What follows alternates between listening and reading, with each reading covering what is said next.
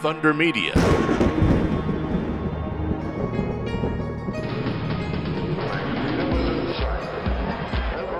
To start the new year, we continue our chat with James Golding. I hope you'll stay with us.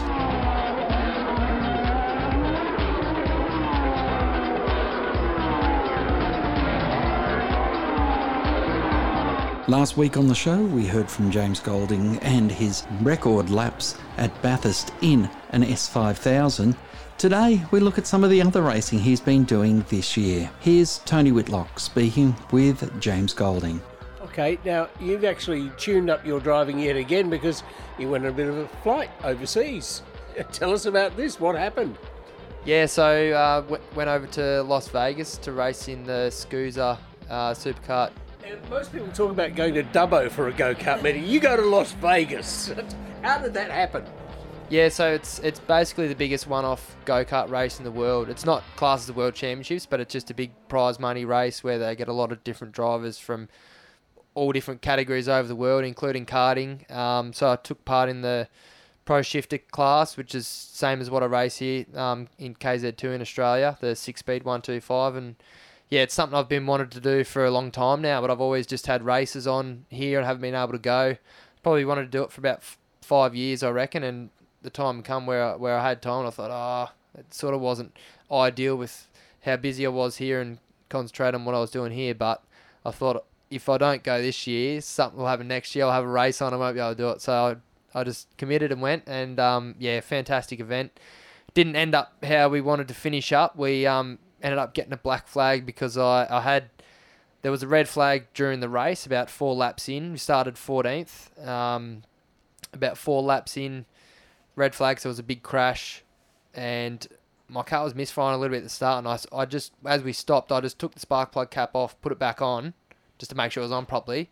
And then I ended up getting a black flag because I'd technically worked on my card under red flag conditions. So unfortunate, a long way to go for that to happen. But, you know, that the rules were there. I should have known that you can't do that. And, unfortunately ended. We did restart, but yeah, I got up to 10th position, started 14th. And at the start of the weekend, there was 75 karts in Pro Shifter, and 44 make it through to the final, and yeah, multiple world champions in there. I think Oliver Askew, IndyCar, previous IndyCar, current Formula E, and Will Powerhill's racing in X30, just a 125 direct drive. So there's a few big names there, and just awesome to be part of it. And street circuit as well. You know, the first time I've done a street circuit in a go-kart, just water bollards, short ones though, so you can see over them to see what's coming up ahead. But yeah, crazy go-kart around a street circuit. It's unbelievable. You know better than me because I haven't actually driven go-karts as such, or even a kart as such.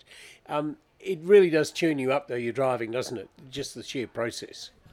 Oh, certainly. And shifter karts specifically, the power to weight ratio is right up there. The speed you're going around that track, because the tracks are smaller. For me, driving that compared to S5000 and the supercar, it still seems the fastest. The size of the track and how quick you're going around, it's the fastest thing that I drive. And same as you see Formula 1 drivers, they get in them fairly often to keep them sharp because that's the quickest thing they can drive other than Formula 1. Even though the top speed's not there, you're sitting, you're basically sitting on the ground. The seat does get rub marks on it. So, yeah, it's super fast. And you just, the thing I love about it is your race starts, you do standing starts like other race cars, and you really just going off pure reaction.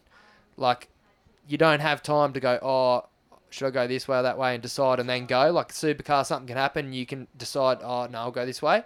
This is pure reaction. You're not deciding, you've already done the move. So it's just unbelievable. Yeah.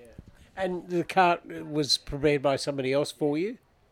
Yeah, so I took my own race engine from here in Australia, and the kart was prepared by Paralin USA. So I raced with Paralin Australia over here, and stick with the same kart. So I knew that pretty well. We just had to pull my engine apart to get it over there, so they didn't charge us import tax, and built it up, and off we went. All right. So you're feeling charged up then here for Adelaide. You're ready to go. Yeah, I think honestly I've probably been the most confident and comfortable I have been throughout my career. And last couple of years, I think driving S5000 and keeping up the karting along with the enduros, obviously it's kept me super sharp, particularly S5000, because the window for error is just much smaller than a supercar. You've got to be absolutely right on it. So it's really got me in a good zone now, and I've just got to keep moving forward and doing a good job. It was fantastic earlier this morning, the qualifying session for the 5000s to watch. Terrific race just then. Unfortunately, Aaron Cameron came unstuck, just a wheel out slightly and bang. It's great to see the category actually doing well at a track like this, because it's very difficult, as you know better than I do. Yeah, it is. I mean, these are the sort of tracks that we like to see the cars at, particularly now that Adelaide's been resurfaced. It's beautiful. It's ideal for those cars around here, and yeah, we love watching them. Now they're getting a bit more of a following and get more people involved. It's great to see. I think it's still going to keep building and hopefully become something great. Okay. Now you've had 2 practice sessions. You're ready to go out and qualifying another short while. What sort of times do you think you're going to get down to? What do you think will be the quick time? I think we're going to see an 18 in qualifying. The track will cool off a bit. Sun will start to go down by the time we head out for qualifying. We've only been on hot track so far. The grip level's going to be coming up. It's coming up a little bit, but track's still pretty dirty offline. So, we'll get to Sunday and the times will drop again, as we normally see. But yeah, it's nice to drive. You're not driving around bumps and all that sort of stuff. You can put the car where you want to and really just enjoy the track. And, of course, you're in a different car than the one you used up in the Gold Coast. Unfortunately, you had that shunt on the Sunday, but a new steed for this one. Yep, on a new horse for this round. Yeah, we unfortunately couldn't get the other one fixed just because there's a lot of jigs being taken up by the new car builds, Gen 3 and all that sort of stuff. So luckily we had a backup with the wildcard car that was used by Triple Eight at Bathurst, so jumped in that this weekend. It's all same sort of stuff. I haven't noticed any dramatic changes or anything like that, and you're never really gonna built by the same people. It's got the same components, unless you jumped in from one to the other, put the same tyres on the same day. You might notice something, but yeah, they're built identical. So that for me, from Gold Coast to here, it's the same thing. Okay. Wrap it up. All right. Well, James, we wish you all the very best in this weekend, Adelaide, and of course, look forward to seeing you on the streets of Newcastle. I'm sure that you'll enjoy every moment of the new mount. It's an amazing time coming up for you in the category, because that for that change that you'll be in the same basis as the other 25 drivers in the field. Yep, can't wait to get there, and hopefully we have a good end of the year and see you guys in Newcastle. So the S5000 series has now been announced, and it's made up of 7 rounds.